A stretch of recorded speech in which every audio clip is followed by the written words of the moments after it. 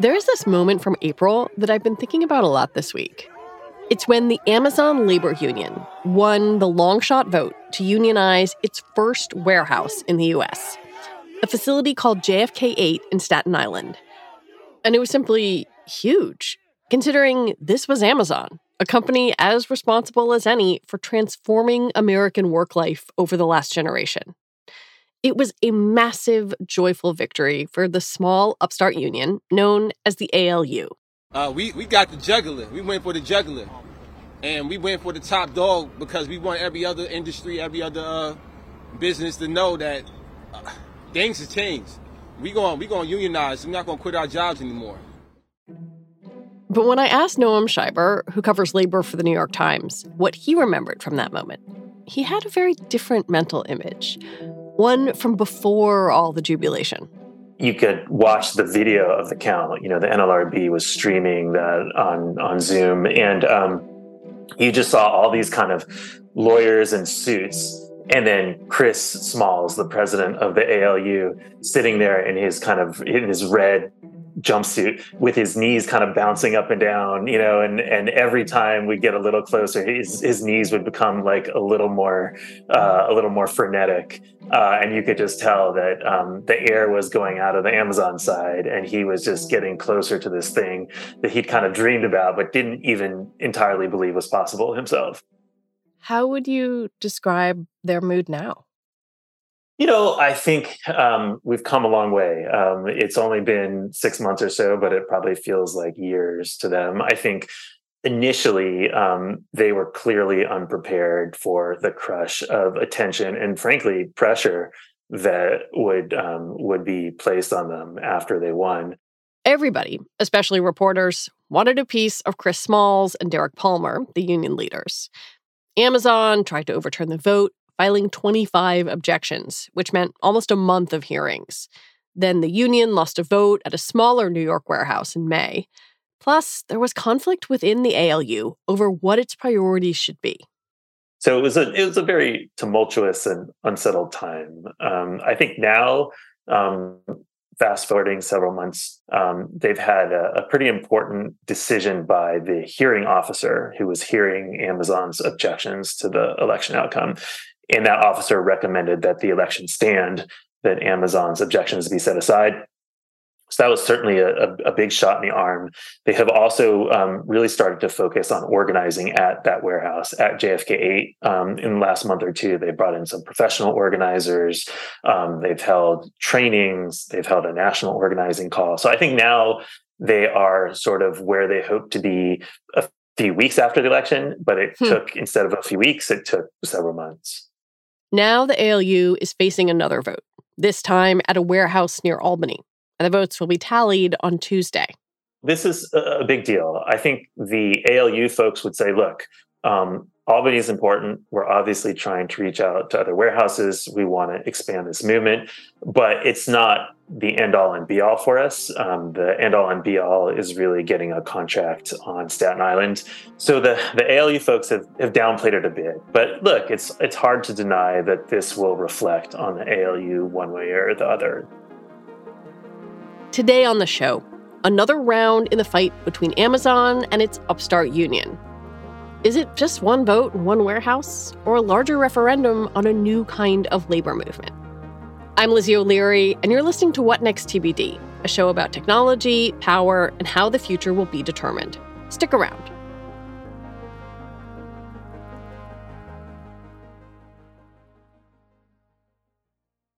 Noam says the Amazon labor union has had a pretty good fall. Just before Labor Day, Amazon's challenge to the Staten Island union vote was rejected, though that process isn't entirely finished.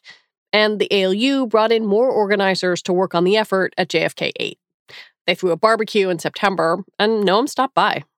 You know, this particular barbecue, I think, was fortuitously timed because Amazon had just announced wage increases really in every warehouse across the country. But at JFK 8, the raise was lower than at most places. It turned out that the wage increases at JFK 8 were between 25 cents and 75 cents an hour, depending on your tenure and your level. And people were very frustrated. people come out on their break and they go to the ALU barbecue and they're like, man, I wasn't necessarily that amped up for the ALU before I had that meeting with my supervisor this morning, but now, I'm kind of into it. And so I think they benefit, from some lucky timing there. And Chris, being the savvy a marketer that he is, and kind of having pretty sophisticated political antenna, was all over this. He was like, "We're not falling for that 25-cent raise, Jeff Bezos. You're going to have to do better." And people respond to that. But Noam says the event also reflected some of the messiness plaguing the union after last spring's vote.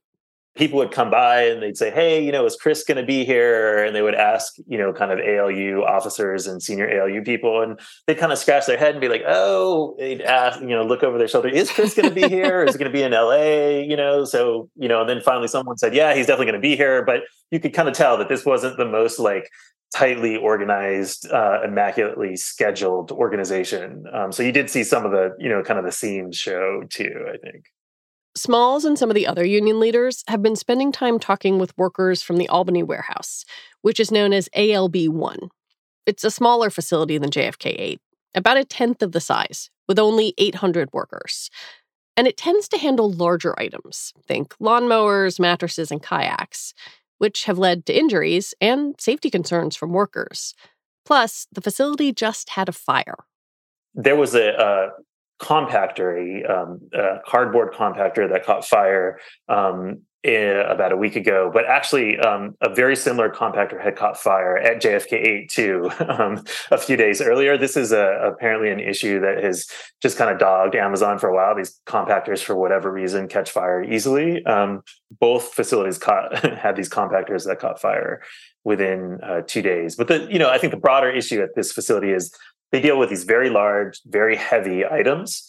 And you could just imagine that if you're not using the absolute best posture and using, the kind of soundest, techniques, it would be very easy to get injured. And there was a report by an advocacy group in New York that found that this was the Amazon facility with the highest rate of serious injury in New York. So that's certainly been a theme of the campaign that the union has pushed very hard, and with some justification, I think.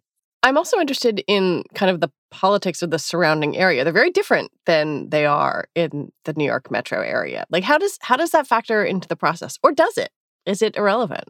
So Albany itself, I believe it's the highest rate of union membership of any metro area in the country, and I think that's largely driven by the number of public service workers in Albany. They tend to be heavily unionized, but there's also a kind of manufacturing tradition in Albany too. So you get this kind of intersection of different industries that have a history of being unionized.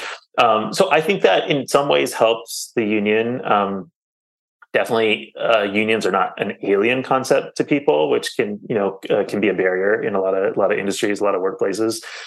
But in some ways, it kind of cuts the other way. I think there are people who, by the time they get to Amazon, have had a union job before, and the fact that they're no longer in it and they came to Amazon can mean in some cases that they had a bad experience with a union. So I think this high union density and this general familiarity with unions, it's kind of a double-edged thing at that warehouse. And the other thing there is, this is actually in a town called Castleton on Hudson. It's 15-20 minutes southeast of Albany, and it's a much more exurban, kind of much redder politically place than Albany proper. And so the politics of the immediate area around the warehouse, I would say, are more conservative, no question. And so you get a little of that. You see people in Trump hats and with Trump bumper stickers on their cars, and it's just a little more complicated than if you were in the city of Albany proper. One of the leaders of this nationwide union push, Heather Goodall, is an employee at ALB1. Does that help the union effort to have, a person who's so intimately involved with this be one of them? Yeah, well, I would say generally, and certainly at JFK8, the Staten Island facility, it was a huge advantage for the union to have most of the organizers be employees of the warehouse. I think that was unquestionably key to their success on Staten Island. Heather, I think, is a somewhat more complicated figure. She joined that warehouse in February, and she joined because she had very real concerns about the rate of injury at that facility, and her ambition when she joined was to help unionize this facility. So I think for some folks at the warehouse, that is credibility enhancing. You cared so much about this that you got a job here, and try to do something about it. I think for others, it's a source of skepticism that she's, an outsider and has decided to take this upon herself, and that it doesn't originate as organically from the workers who were there before she got there. So I think it kind of cuts both ways. But there is no question that generally the fact that the ALU has relied on workers and people employed at the warehouse to be their frontline organizers, that has been a huge advantage, since the beginning of the JFK campaign. People and personality have been key to the ALU's success. Chris Smalls, the union's charismatic president, helped sway votes by repeatedly connecting with workers outside JFK 8. He'd greet them at the bus, offer food, and generally be charming. But after the win, the union was split on what was the best use of his time. Was it national interviews to get the message out to a wider audience? Or was it on-the-ground daily organizing? I think it's easy to forget, but a few weeks after they won that initial vote on Staten Island at JFK 8, there was another election at a very nearby warehouse called LDJ 5, a smaller kind of 1,500 person facility that's, just almost like across the street from the original warehouse. And that went not great. And they lost by a pretty wide margin. And I think some of the ALU organizers who were in charge of organizing that facility felt like Chris was basically absent, that had Chris kind of continued to hang out at the bus stop and continued to sort of press the case, that they might have done better. But instead, he was sort of out and about, doing interviews and going across the country and just kind of soaking in the adulation of being this celebrity, that he neglected that campaign a bit. Now, I think there were important substantive reasons why they lost there. There's a different kind of workforce, much more part-time, and people were even more marginal economically than they had been in the other warehouse. So there were kind of some headwinds that they were facing that had nothing to do with Chris Smalls. But I think there was a sense, and some of the organizers have been quoted in the media saying, like, it felt like he abandoned us a little bit. It felt like he neglected us a little bit. So that was definitely an issue in the several weeks following the initial win. One of, I think, the calling cards of the ALU was that it's independent, that it's small, that it's scrappy, that it did all this, itself. And I guess I wonder where you see both the successes and failures associated with that, with not being kind of part of a big labor organization. I think you have this established incumbent labor movement that has been shrinking by a little bit every year, but still generates a ton of money, billions of dollars, literally billions of dollars from member dues.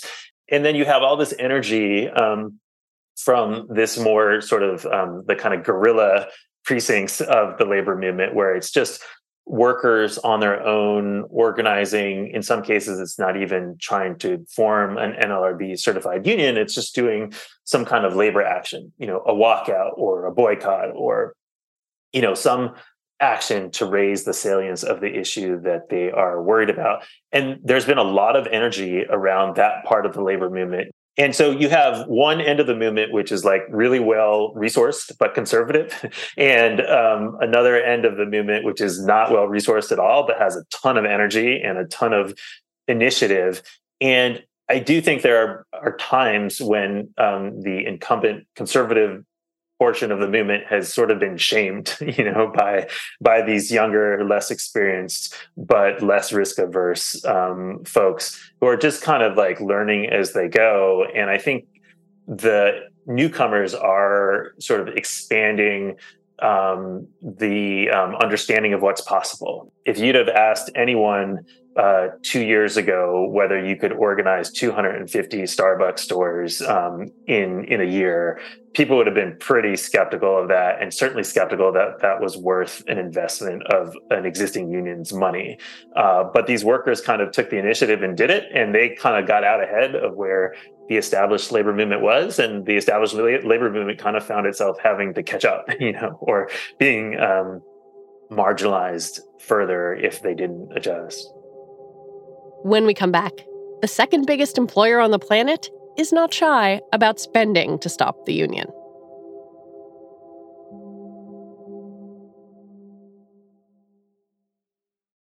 Part of what made the ALU's victory at JFK 8 so extraordinary was the David and Goliath nature of it all. But Amazon is still Amazon. The company's resources are essentially limitless. And after being caught off guard once, officials there seem determined not to let it happen again. They've held meetings. The term of art in the labor movement is captive audience meetings, where they bring, a dozen or two or three people into a room, and they say things like, well, this union doesn't have much of a track record. Are you sure they're going to be able to deliver on their promises? Or, labor negotiations are inherently uncertain. Maybe you'll do better, but maybe you'll do worse. And you have good benefits now. So do you really want to take that risk? So there's a lot of just kind of question raisings. I'm just asking. I'm just asking questions. That's kind of the strategy. I think Amazon is probably a little harder edged in just its pretty relentless refusal to acknowledge the union, acknowledge any progress by the union. As I said, they immediately challenged the result of this election. They had 25 objections. Companies challenge union elections all the time, so that's not so crazy, but just the kind of amount of resources and effort spent in challenging was somewhat unusual and impressive. In Amazon's view, Noam says, a union would chip away at what the company values most: control. Controlling how packages get from point A to point B, but also every part of the process along the way, including what employees do and how they do it. I think Amazon has very clearly sent a message to employees that it's still in charge. It still controls what goes on here. And I think we saw that most recently with this fire that we mentioned at JFK 8. This cardboard compactor catches fire. The warehouse is evacuated. They send the people from the day shift home, but then the night shift people get there and they still smell the smoke and they're worried. And so a lot of them meet in the break room and say, yeah, we're not so comfortable working our shift today. We want a little more information from you about fire safety. We want something done about this. But Amazon the next day suspended, more than 60 of these workers with pay. But suspension is a pretty bold step. Just having the ability at any moment to suspend people and demonstrating that you're willing to do that is certainly, interpreted by the union as a shot across the bow, as something that worries employees and makes them less likely to do this kind of thing in the future. Maybe this is a silly and naive question, but I kind of want to ask it anyway. Why is Amazon so adamantly anti-union? Is it just about money? Yeah, I think in Amazon's case, and you could argue at a company like Starbucks too, I think it's less money per se. As I said, Amazon just raised wages at most of its warehouses across the country, and in some cases, the wage increase was $1.50. So they're willing to spend money. They say they're spending $1 billion over the next year raising wages, which is not nothing. I think for them, it's more about control. It's about the process. Amazon really prides itself on optimizing, on kind of process engineering, on making the kind of internal the movements of inventory from point A to point B to point C as absolutely efficient as it possibly can be, because they're trying to get you your package, now within a couple of hours at times. And so Amazon thinks that its success is bound up with these very quick turnarounds, same day, next day delivery. And in order to do that, it has to have the ability to optimize within the warehouses. And if there is a union, that union will have the ability to throw sand in those gears and go toe to toe with Amazon and say, we know you're trying to optimize this. but our workers are not, picking 300 items an hour. So I think it really is about optimizing efficiency. It's about speed, and it's ultimately in service of this goal of we want to get you these packages as quickly and as efficiently as possible. And if there's a union there, it's not going to be possible to do that. There's some macroeconomic background here that I think is interesting and important to touch on. Like, one of the things that has made Amazon hard to unionize is that workers don't stay that long. And then at the same time, right now, we're starting to see a potentially softening labor market, though recent jobs numbers were good. Like, the Fed is trying to slow things down. And I wonder if having a slowing labor market potentially throws a wrench in front of the union. Yeah, I think there's no question about that. Historically, we've seen more strike activity, more organizing activity when the labor market is really tight. And you can understand why. People think you have power. Yeah, they have power, and it's less scary, right? I mean, the big anxiety in your head, if you're a worker who's sticking your neck out to try to organize a union or to go on strike, is, will I get fired? And in a tight labor market, getting fired is just not as scary. But if suddenly we go into a recession, then it does get a lot more scary. And I think a lot of workers do think twice about that. It's not like every worker is hanging on to like every word of the Fed's minutes. But you start to notice when, it gets tougher for your roommate to get a job, or your wife left her job and thought she would get a job really easily, and now it turns out she can't get a job that easily. These things matter. And historically, we've seen that organizing and striking just gets a lot harder when unemployment is a lot higher. What do you think happens in this election in Albany? I think it's a harder slog in Albany. As I said, you have a little bit less of an organic organization there. I think workers are a little more skeptical there than they were at JFK. You do have, as I say, some folks where familiarity with the union has bred, some amount of skepticism, if not contempt. Amazon, I think, is probably a little more vigilant today than it was, in March. I think Amazon probably suffered a bit from not taking the ALU very seriously. It was this ragtag group of workers who had never organized anything in their lives, and Amazon, probably assumed that was all you needed to know about this union. And now they very much take this threat seriously. They've been very, aggressive with these anti-union meetings. They're not taking any chances. So I think it'll be harder to replicate this at a facility like ALB1. But that said, there are some legitimate frustrations. I mentioned safety. I think also people are frustrated with this sense that Amazon can just kind of arbitrarily discipline you, and you don't really know why, and you don't really have any recourse. That's something I heard many times from workers when I was up there. So, I think there's definitely reasons that workers would want to vote for the union, and workers have told me that's why they are. I just think this is at this point, it's difficult to replicate. You're not sneaking up on the company anymore. I think a risk of being a reporter is we're always looking for trends, right? We want to know if this thing is part of a group, if it's do or die or whatever. And I wonder how much this outcome matters for the ALU, and how much it is a part of the larger story about unions and worker power right now. And if there's any way to disentangle those things.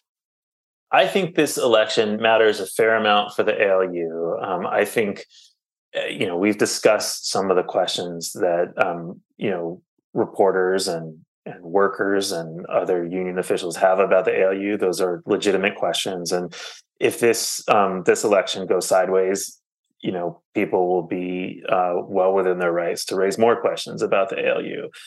I think Amazon matters so much to the labor movement. It touches so many industries. And whenever it enters a new industry, it kind of sets the standard in that industry. I remember when Amazon a few years ago announced that it was buying Whole Foods, and suddenly the stock prices of like Kroger and, and other big supermarket chains like dropped precipitously because everybody knows that once Amazon is in an industry, it kind of dictates the business model of other players in that industry. So the labor movement is absolutely right to focus on Amazon. Every time it enters a new industry, it touches a whole new group of workers. And if the labor movement can't figure out a way to get some leverage over Amazon, then it really is, it's an existential issue for them. They're going to have a hard time organizing any private sector workers if they can't figure out this Amazon puzzle. They know that this is existential, and they know that that this is a years-long project. And so I think would everyone be heartened and kind of encouraged if they won at ALB 1? Absolutely. But if they lose there, I think they are no less determined to keep at this and try to organize this company, or at least get a foothold in the company, than they were the day before. This is just not a fight that the labor movement can lose. That doesn't mean they will win, but it means they can't back down, and that they kind of have to throw what they have at it over a period of years, maybe even decades, and not just months. Noam Scheiber, thank you so much for your reporting and for talking with me. Yeah, thanks for having me. It was great to talk this through with you.